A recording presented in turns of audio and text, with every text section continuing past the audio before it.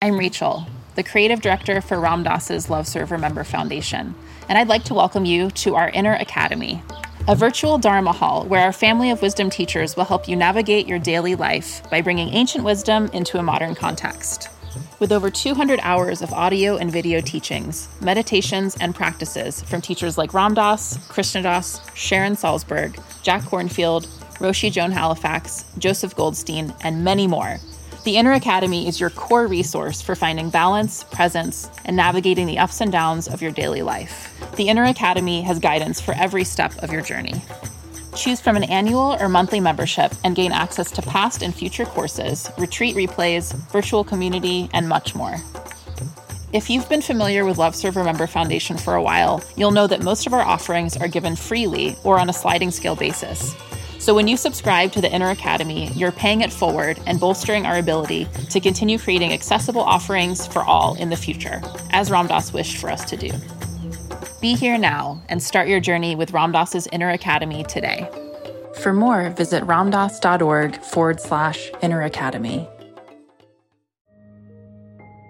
Teaching meditation can be a deeply rewarding experience.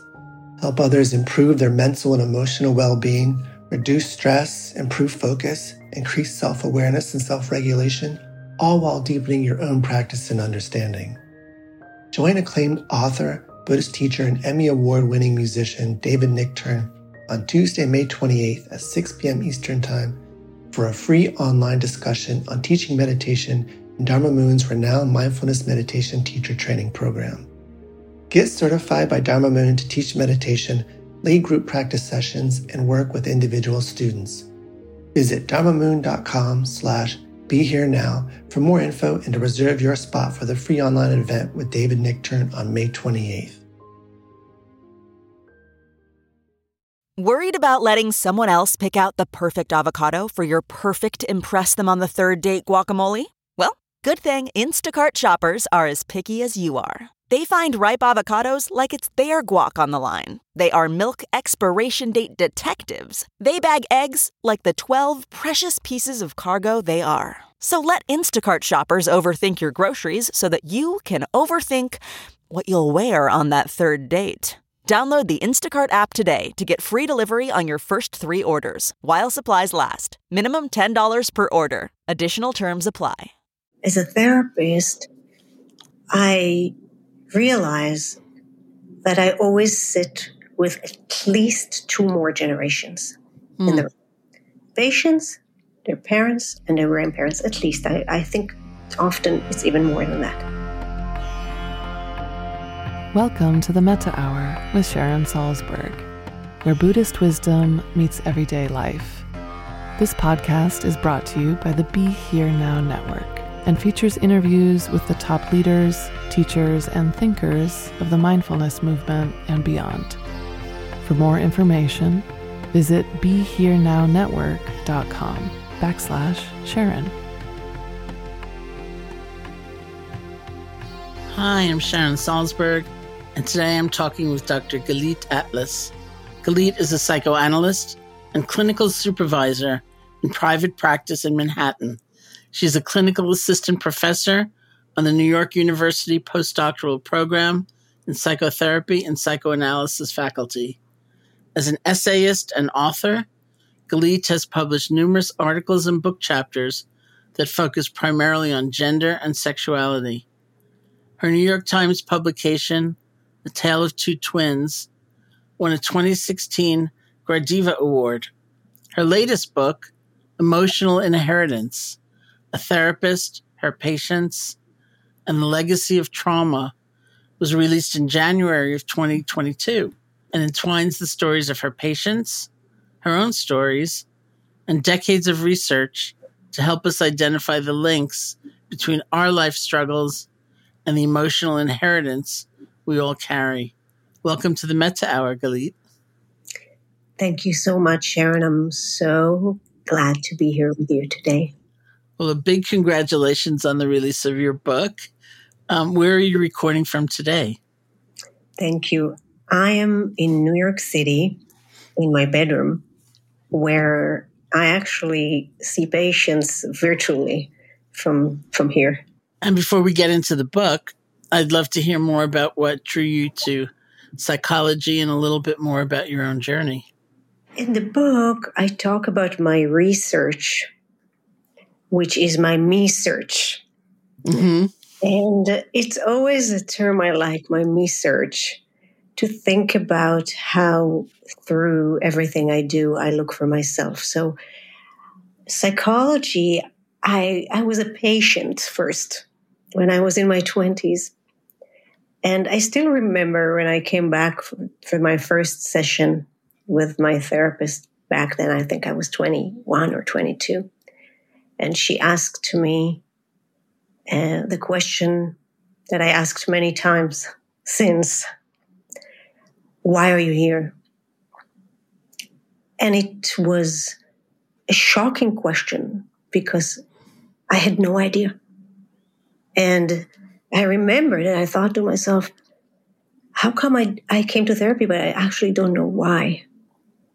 And I think since then, a lot of what I do is ask, even in my own process, of course, and with patients, is try to form questions. Even more important than finding the answers. Mm-hmm. So finding like, why? What am I doing here? And I think this is what really led me to become a psychoanalyst and to psychology and to study the unconscious and to look and search for questions first and sometimes find answers. It's usually not the answers you think you're going to find. And to help other people in that really fascinating journey. Well, mental health has become a much more mainstream conversation this past decade. I was actually thinking, I don't even remember when I was younger hearing the term mental health. It was all mental illness, and with a variety of different shades of emotion. But even that part seems new. Yeah. It changed a lot, right? And I do have to say, I think during COVID, something really radical changed in the way we think about mental health. Mm.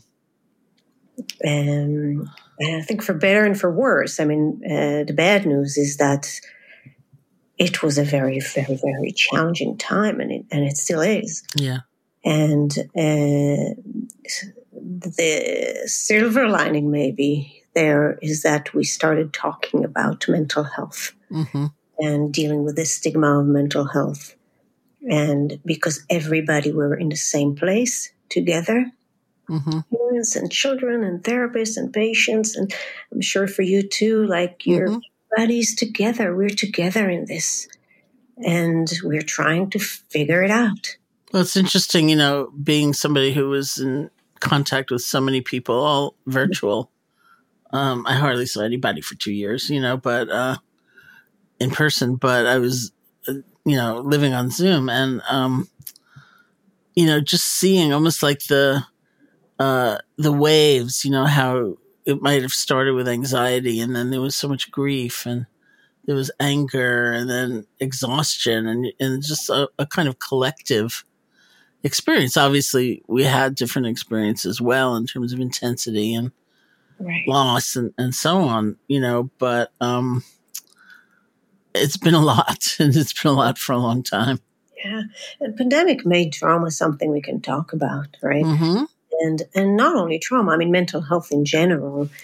And I think you're right. There are many, many layers of stress and anxiety and loss. I think loss is something that we will know in the future how to process.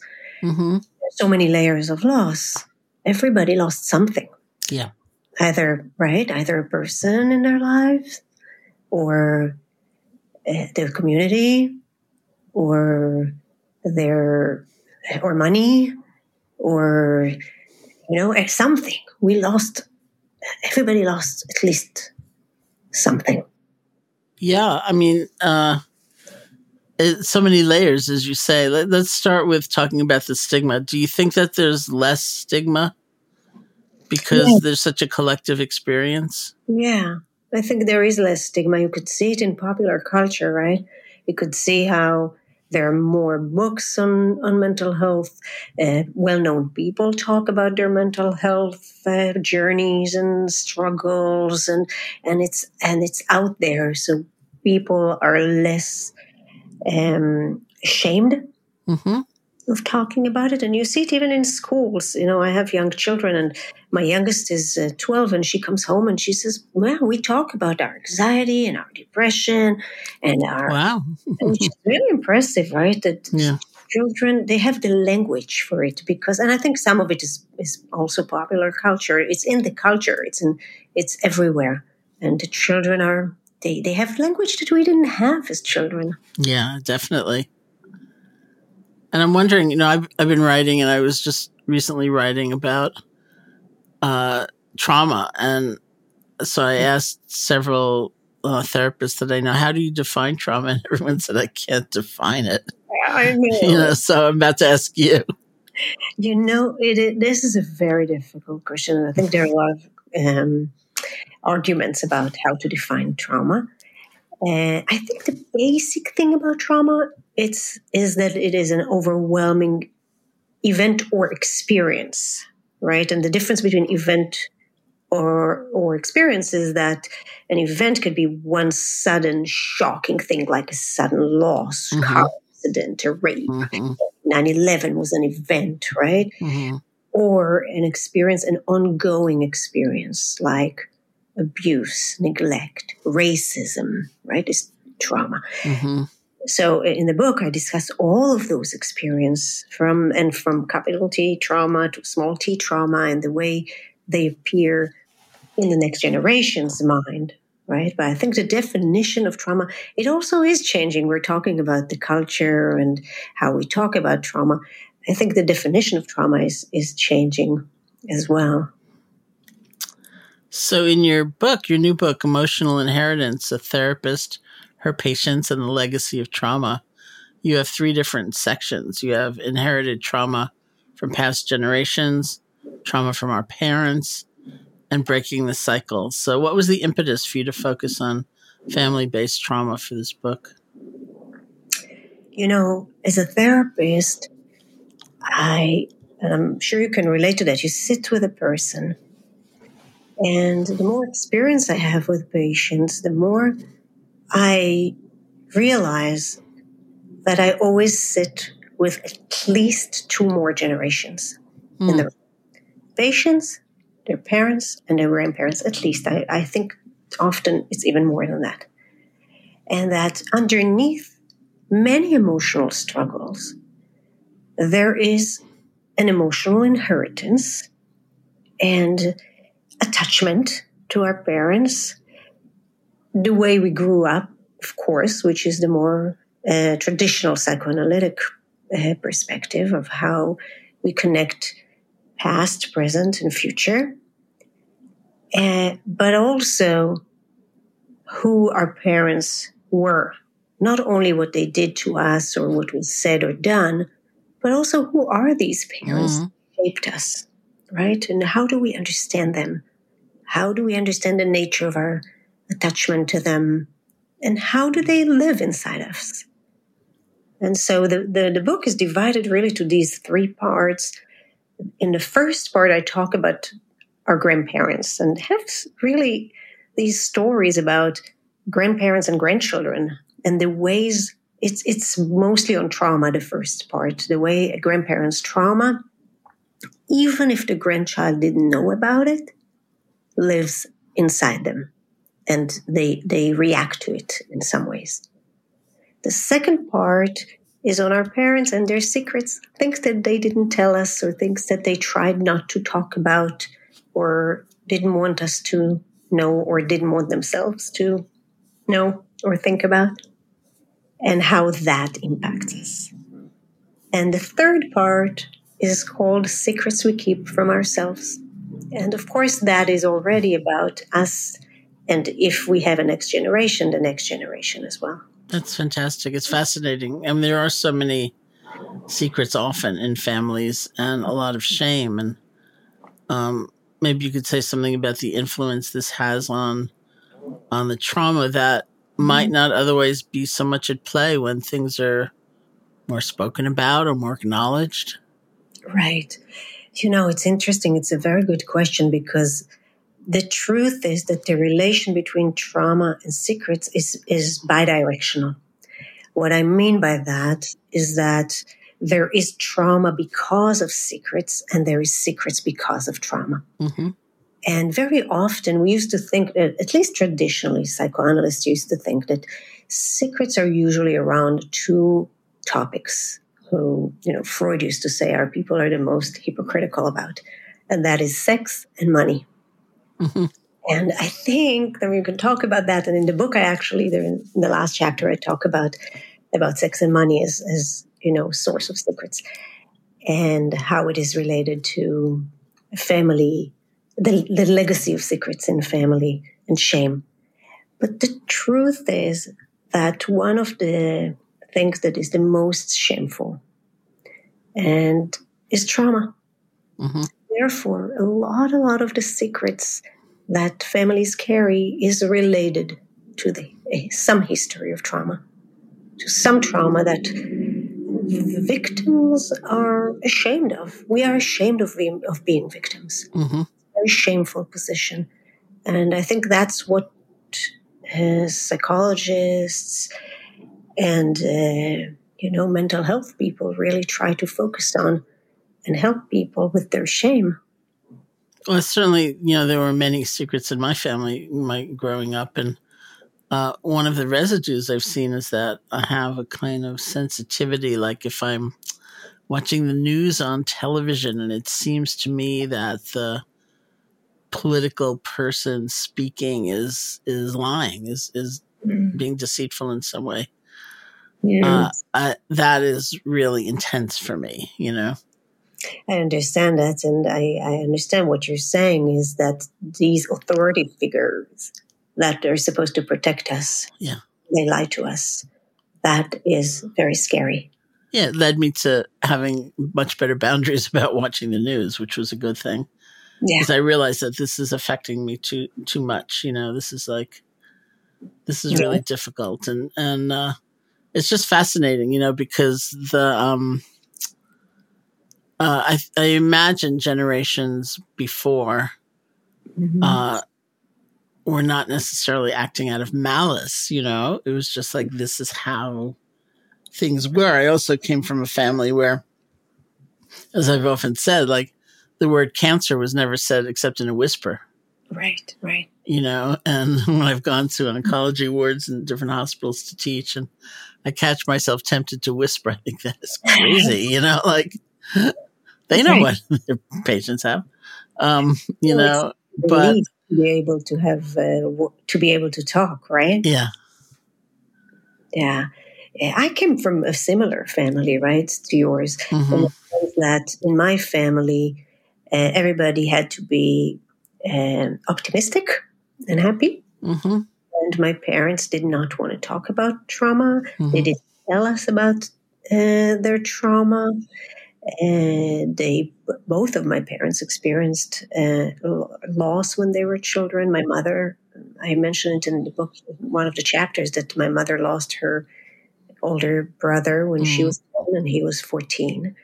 We knew that. It was not a secret in our family, but we knew that we cannot talk about it, because we knew that my mother is very emotional about it, and we wanted to protect her from that. And other things were more of, again, secrets. It depends how we define secrets, but often secrets are not just things we don't know. It's also things that are, kept hidden in a sense, right? We are not allowed to talk about them. And we don't even know what was real and what is not, what we make up and what actually happened. And we're not allowed to ask. And about, at least in my family, talk about things that were unpleasant. Yeah. Right? I just had this really funny thought because at the time that we are recording this, like the number one hit song in the world is We Don't Talk About Bruno from the movie Encanto. Yeah. And it is about a family member who they all have magical powers except for one girl. And his power was to predict the future, and people didn't like what he said. And so he was shunned, although everyone talked about him, but never in front of certain people, you know? And so, and it's it's been a mystery in a way why that particular song has taken over the world, because if you haven't seen the movie, which is an animated movie and about family intergenerational trauma, actually, it doesn't always make that much sense. But then I'm just thinking, oh, it's reaching all these children, you know, who are like feeling it and they don't know how to say it in another way. Yeah, that's incredible, you know. Because I haven't seen this movie, but I heard from people who read my book, and they said, have you seen this movie? It's exactly about that. And it is about generational trauma. And so, is that right? That's the way you experienced it?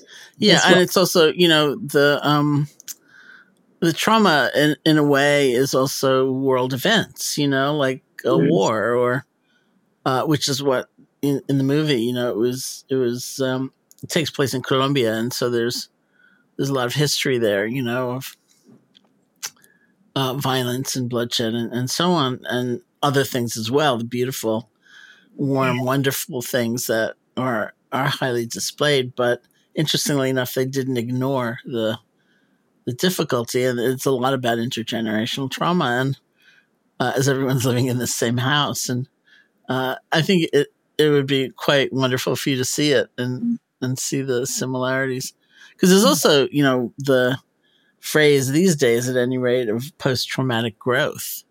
Yeah. And that very delicate balance of honoring the pain of a situation or an inheritance, and at the same time feeling, I don't want to be defined by this. Although there's a balance there too. Like when I wrote this book, Real Love, and turned in the manuscript to my publisher, he responded by saying, I really liked the book. And my favorite passage, actually, my favorite part is when you quoted Roshi Joan Halifax, who's a Zen teacher, friend of mine, when you quoted Roshi Joan, who said something like, don't try to force yourself to see the traumas of your past as gifts. They are givens. And I thought that was a tremendous reprieve, although I did see the irony of my own publisher saying that his favorite part of my book I didn't even write. I was just quoting Roshi Joan. Yeah. But I hear what you're saying. It's also something about the balance between what defines us and how we are, the two extremes, right, of defining ourselves. Are the pain defining us on one hand, right, and going towards pain on the other. And I think that is true for Buddhism, and tell me if I'm right. And it is definitely true for therapy, when there is this dialectic tension between what we want to change and what we want to accept. And and in the book I talk about what we would like to repair versus what we need to mourn, because there are things in life that we cannot repair. We can only accept and mourn. And so I think that is part of that about when it comes to pain, right? How much it defines us and how much this is who we are, versus how much we try to avoid it. I'm thinking about what you were just saying. To let something, I mean, when it comes to pain and trauma, what we see is that we don't necessarily have to force anything. We just have to allow something that exists to come and to have access to that, if we can. And would you say that, like forgiving yourself for what you feel, having compassion for yourself, no matter what your experience is plays a strong role in that healing? Definitely. It's one of the most important things, right? Is to really be our own good, in psychoanalysis we call it good object. What does that mean? It means those parents, right, that internalized parents, that we all need that parent that says, don't worry about it, you're good, it's fine. And I don't mean by that everything is good and everything is going to be okay. But somebody that is with you when things are not always okay. But that there is a voice, and I think that's what you were saying about forgiving yourself, accepting yourself, looking at yourself, and I think that's part of therapeutic, good enough therapeutic work. It's really about people come to therapy and they say, I want to change myself, right? And I always think like, okay, let's talk about that. What is it that you want to change? And you find a lot of self-hate underneath the wish to change yourself. And part of the therapeutic work is to really find that delicate balance between what you want to change, what you can change, right? There are things we cannot change. Yeah. And what you accept and have compassion towards and even love. Yeah, that's very true. And very, very important to, I think, hold as a context. In many ways, it is the context for the therapy itself, isn't it? That is, people are disclosing or unearthing or highlighting whatever, and it's being received in an environment, that is forgiving and compassionate. And understanding from inside. I think one of the things that many, many, many people, I want to say all people, but I'm not sure. I think there are some people that don't frame it that way. Parents as children is loneliness. I'm feeling that you have parents, and even if your parents are really loving and your siblings are really loving, somehow you process the world alone. And there is something very, very painful about that for many people, about the loneliness of childhood and the lack of that voice that says, I understand you.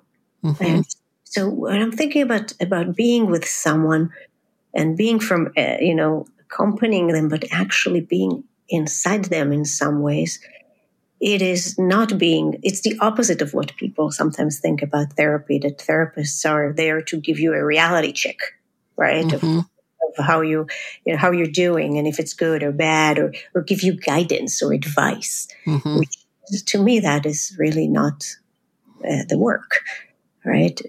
What we're doing and what people, I believe, need, what I need, right? What you need, what we all need, is somebody that will help us. You will be on our side and help us understand, why do we feel the way we feel? What do we need? Really, what is it? Right? How do we sit with ourselves and with others? Which, in a way, brings me back to this particular time of COVID, and where that loneliness, was so strong for so many people, and the sense of isolation. And even if you were working outside the home, and even if you were, living in a situation that had, large households of many generations or whatever, so much was gone in terms of our normal outlets for resilience or just fun or, whatever. And it's been such a profoundly lonely time for a lot of people. Yeah, totally. Very lonely, and it evoked a lot of fear of people. See it in the world, right? People, I would say it's unconscious, even more than conscious, because people wouldn't tell you, I'm afraid of people, right? But I think that underneath, even knowing that there is some virus there, that we could, something might happen. And I see it with children as well. There was a lot of guilt in children. during COVID. And now I think as things get a little better, and especially as COVID is not, is not something that's for sure is going to kill you, that goes down. But for a long time, children were very, very, very afraid of hurting their parents by accident, especially if you think about it. Children also have negative feelings about their parents, so that doesn't allow it. When you think that if you will have any negative feeling towards your parents, especially with teenagers, you see that, and something might happen to them because you're actually worried about them in a real, way.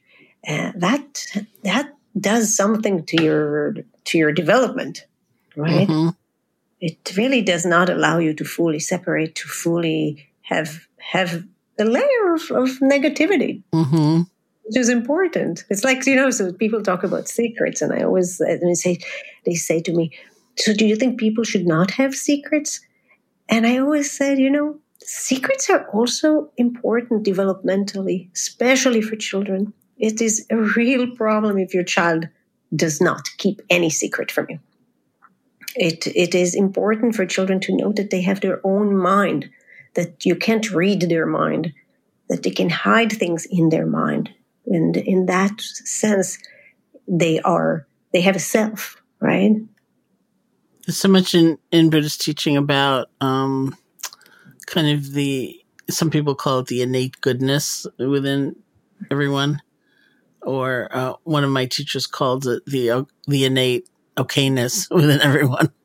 That there is something whole, or there's something that isn't quite so affected, even by these very deep losses or things that come and go. And so I'm just thinking about the process of psychotherapy, or sitting in a room with somebody in that role, where in a way, is there a kind of implicit acknowledgement that there is that, that, I don't know if place may not be the right word, but that potential no matter what?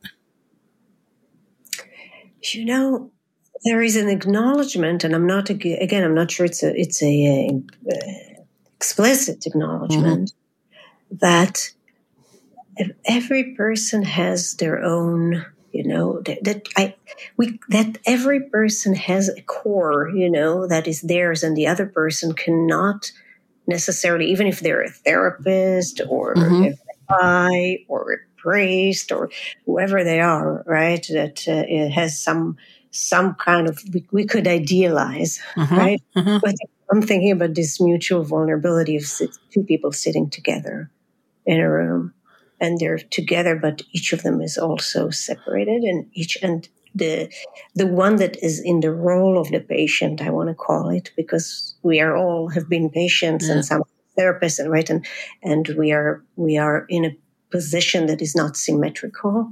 It's a position when I have a role, responsibility, but there is some mutuality, and the patient teaches me about themselves, and I am a learner also, and that I learn who they are and listen as much as I can, right? And I listen to them, and I also listen to myself. I listen to my own voices. What do I say? I work with that too. What do I feel now? What is happening when I'm with this person? Is that similar to what happens to that person with other people in the world? How do I understand that? Is it similar to the way I am with other people in the world? You see, so there is something very multi-layered, I want to say, that meeting of minds.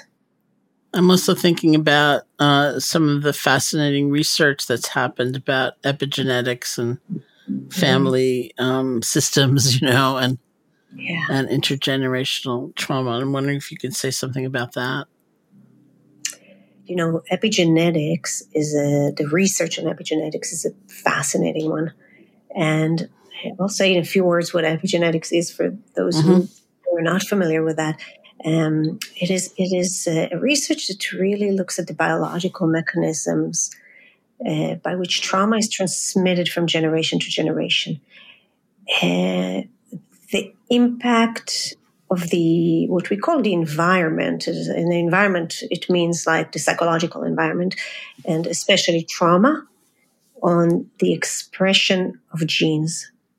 It's almost like an environmental memory. Like some people, when they try to explain it, they say it doesn't change the genes, but it's almost as if the gene has a memory that originally is there to help the next generation survive. When in this research done with animals, worms, and mice who live 4 years, 2 years, they can research 7 generations, and I think in some of them even 14 generations that adjust to the environment.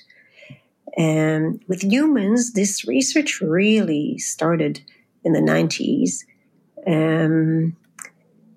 The whole idea of intergenerational transmission of trauma started after the Holocaust and with Holocaust survivors, and many of these, the psychoanalytic investigation before the epigenetics and neuroscience started in the late 60s and 70s, when there was a second generation of Holocaust survivors. And many of these psychoanalysts were actually Holocaust survivors themselves, and their patients were. And so it started like going back to me search as a me search. Yeah. People really feeling like, oh, I feel I grew up with these parents. Their trauma did not happen to me, but I feel it. So how is that possible? And so you see that simultaneously psychoanalysts started talking about it. Later on, there is the neuroscience that really trying to understand, to give an explanation, actually. It goes backwards. It starts with the me search. It starts with people feeling, I know. And intuitively, when you talk to people, they say, yeah, I know that my parents' experiences live inside me. I know it. I feel it. I don't understand it. So many of us, clinicians or researchers try to explain it. And epigenetics is one way that talks about nature. And the other side is, of course, nurture. And in the book, I talk about attachment and how the transmission of emotions. Trauma is one of them, right? Raw emotions that were not processed actually happen through the attachment, through that unit of parent and child, where children feel their parents and know their parents and react, and they're like sponge quality of children is what makes them know their parents so well, even without the parents knowing them. I remember many times when I would teach with a friend of mine, Mark Epstein, who's a psychiatrist in New York City, and he would quote Winnicott quite a lot, and then he would talk about the good enough mother, and make a point of saying that I guess it was the 50s that Winnicott was a British psychoanalyst, and the people presenting with their children were the mothers, but what could say good enough parent. And, but he would talk about good enough mother. And then, somebody would always in the group, in the audience say, what does that mean? And then Mark would say, it means someone who can survive their child's rage. And then somebody would ask, how do you survive your child's rage? And he said, by not getting too kind of invasive and also not getting withdrawn. Right. And not punishing. Yes. The Martian idea is amazing that way, right? It's really about the parents surviving the child's, Winnicott call it destructive urges. The child is going to try, the child has their own aggression, and how the parent does not retaliate. Stays and survives. And there's something every time Mark said, he goes through that and he says, either get invasive nor withdrawn. I love that idea of not punishing. I then say, well, that's what we call mindfulness, actually. You know, it's a stance, or it's a position, or it's a relationship, really, to our experience that is neither overcome by it nor fighting against it, pushing it away. I love that. I love that, Sharon. It's beautiful because I'm thinking of it even visually, right? Staying steady, staying with something, it means you don't go forward or backwards. That's right. Right? You just stay where you are, grounded and with it. Yeah. Yeah. Yeah, and there's a kind of openness to that, and there's a kind of loving kindness to that. Mm.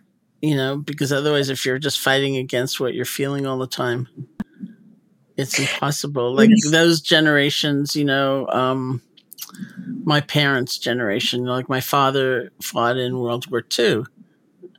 But of course, that generation never spoke about that in general. And if you ask anybody about their parent who fought in World War II as an American soldier, it's sort of like, no, they just came home and drank, you know, or something like that. As a way to not talk about it and not think about it. Not only not talk, right? To not think about it. You know, so there's often just I'm just thinking about the relationship of the world and its values and what it promotes and what it tries to shut down, and the connection between that and our own individual process in moving toward healing, because the experiences are happening. It doesn't matter if you don't talk about them. Right. I mean, it does matter, but it doesn't matter in terms of their existence or not. Exactly. But so much follows from that. And there is a connection to understanding and culture and so many things. Exactly. You know, I think in the book, when I talk about ghosts, right, and I talk, what is the experience of emotional ghosts? Mm-hmm. Is those things that are, it's exactly what you're saying, is the things that are there. We feel them, but we can't talk about them and we don't see them fully. We don't know them, but they're there. And so this whole idea that if we don't talk about something, it's not going to hurt us. Right, as you said, it's there anyway, and of course, it is often very, very hard, especially when it comes to trauma, to sit with it because it's painful. And so, in therapy, and I'm sure in you know, when you sit with it in a little bit, every time a little bit, and you create a tolerance to actually talk about what happened to you. What is it that was so painful and that you're so afraid of, right? And you see that the legacy of not talking in the second and third generation, it's something we learn. We learn not to talk. We learn because we learn from our parents. And I mean, you and I would say, rebelled against it to some degree, right? And we learned to keep ourselves and then others. But I think many people that I see struggle with, are you sure that nothing will happen to me if I will let myself fully feel? Can you promise me that I'm not going to fall apart? There is the feeling that people say, you know, I will never be able to forget it again. And then what if I want to I don't want to know it. I can't undo it. So I rather not talk about it and not let it out. When I was talking to somebody, a psychotherapist, for the book that I'm writing now, and talking about trauma, he talked about the process that some people go through, and somewhere in that process toward, I hate to say the end, but you know, somewhere toward some place, you know, where you're not just in that initial grappling with what in the world is going on, and there's some resolution because you've seen things, maybe you've spoken about them, you've been able to relate to them a little differently and then a lot differently than you had in the past. And he said that people will say things like, the image of what happened still arises, but now it's more like a black and white photo at some distance, rather than like a vivid movie that I'm in, you know, that I can't get out of. So there's a sense of, the recognition is there, maybe the imagery is there, the memories are there, but there's more space, there's more spaciousness. Right. And that's the process, right? This is processing experiences and reflecting on it. And, Freud had this German term that is called Nachtraglichkeit. In English, it is translated to afterwardness, which means that we process experiences again and again, every time from a different place. And Freud actually wrote it originally about trauma, and about sexual abuse, because he was talking about how when a child is sexually abused, she can't really, she doesn't experience all the layers of what it means to be sexual abuse, right? In the book, I have a chapter on confusion of tongues and how confusing that experience is.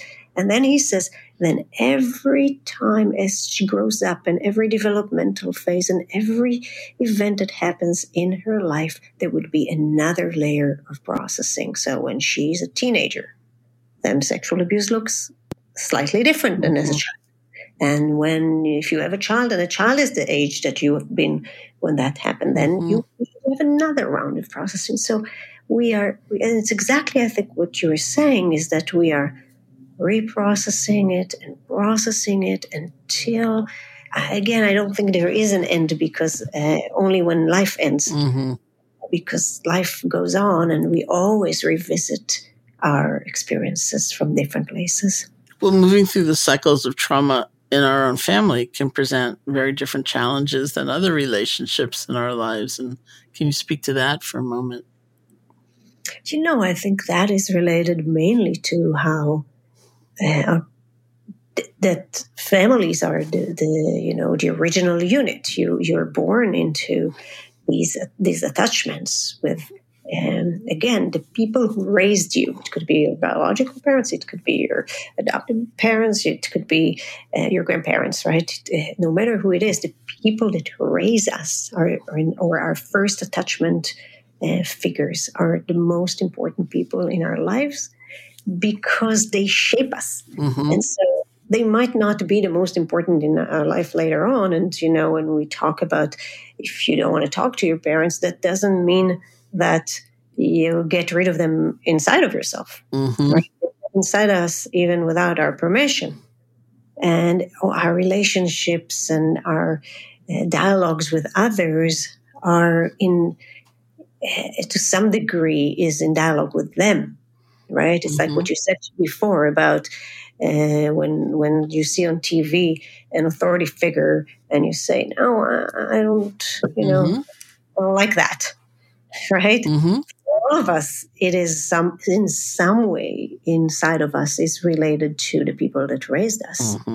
So I think that is always a point of reference. It's interesting. And then the last thing I want to ask you about is vicarious trauma, because of the work I have done with the people in our societies we call caregivers, who are often on the front lines of suffering and dealing with intractable systems and trying to get people help and facing a lot, and just wondering if you could say something about that.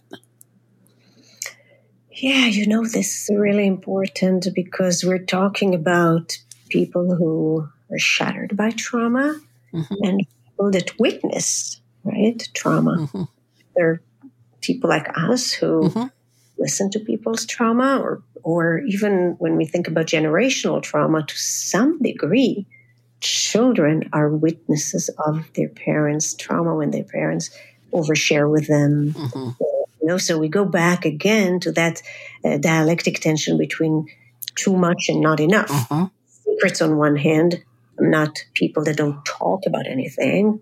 And on the other side, there is over sharing, which is also, if we connect it to what we talked about before, it's about processing something through another person. And to some degree, we all do that because we need another person in order to process things. And so I think that is a real thing that in the book, in the first chapter, I have the story of Eve. And Eve's grandmother died when her mother was young. And she tells me about the last week of her mother's life and every detail about her grandmother, and how her grandmother and her mother, who was 14, and the grandmother who was dying from cancer, and how the grandmother looked and what happened and how the mother felt. Right? So you see that in that chapter, Eve is telling me about her secondary trauma, about her, right, about her being traumatized through her mother's trauma, because the sharing of all the details that the mother shared with her little girl, Eve, was something that traumatized her. So you see that exists in families as well. Which is something we look at when we talk about generational trauma. Well, thank you so much for this discussion, and which brings up a lot of hope, even as we recognize, kind of the vulnerability that so many people are experiencing. And I think both the recognition and the realization, of how many of us have a kind of vulnerability, and that's normal, that's like life. And we can rely on a lot of methodologies and known science, actually, in terms of healing, and we can rely on one another, which is really wonderful. You closed your book with a wonderful passage that I'd like to read, and then just have us sit together for a few moments and let it in. So what you write is, when we can learn to identify the emotional inheritance that lives within us, things start to make sense and our lives begin to change. Slowly a door opens, a gateway between present life and past trauma. On our way to healing, that which seemed impossible now becomes tangible. The pain diminishes and a new path appears to love. Thank you so much for joining me today. To learn more about Galit's work, you can visit her website, which is galitatlas.com. It's GALITATLAS.com. And get a copy of Emotional Inheritance in paperback, ebook, or audiobook format wherever books are sold. Thank you to everyone who's listening. This has been the Metta Hour podcast from the Be Here Now Network. Hey folks, thanks for listening. To learn more about Sharon and her ongoing teaching schedule, as well as online courses and a free guided meditation, check out her website at SharonSalzberg.com.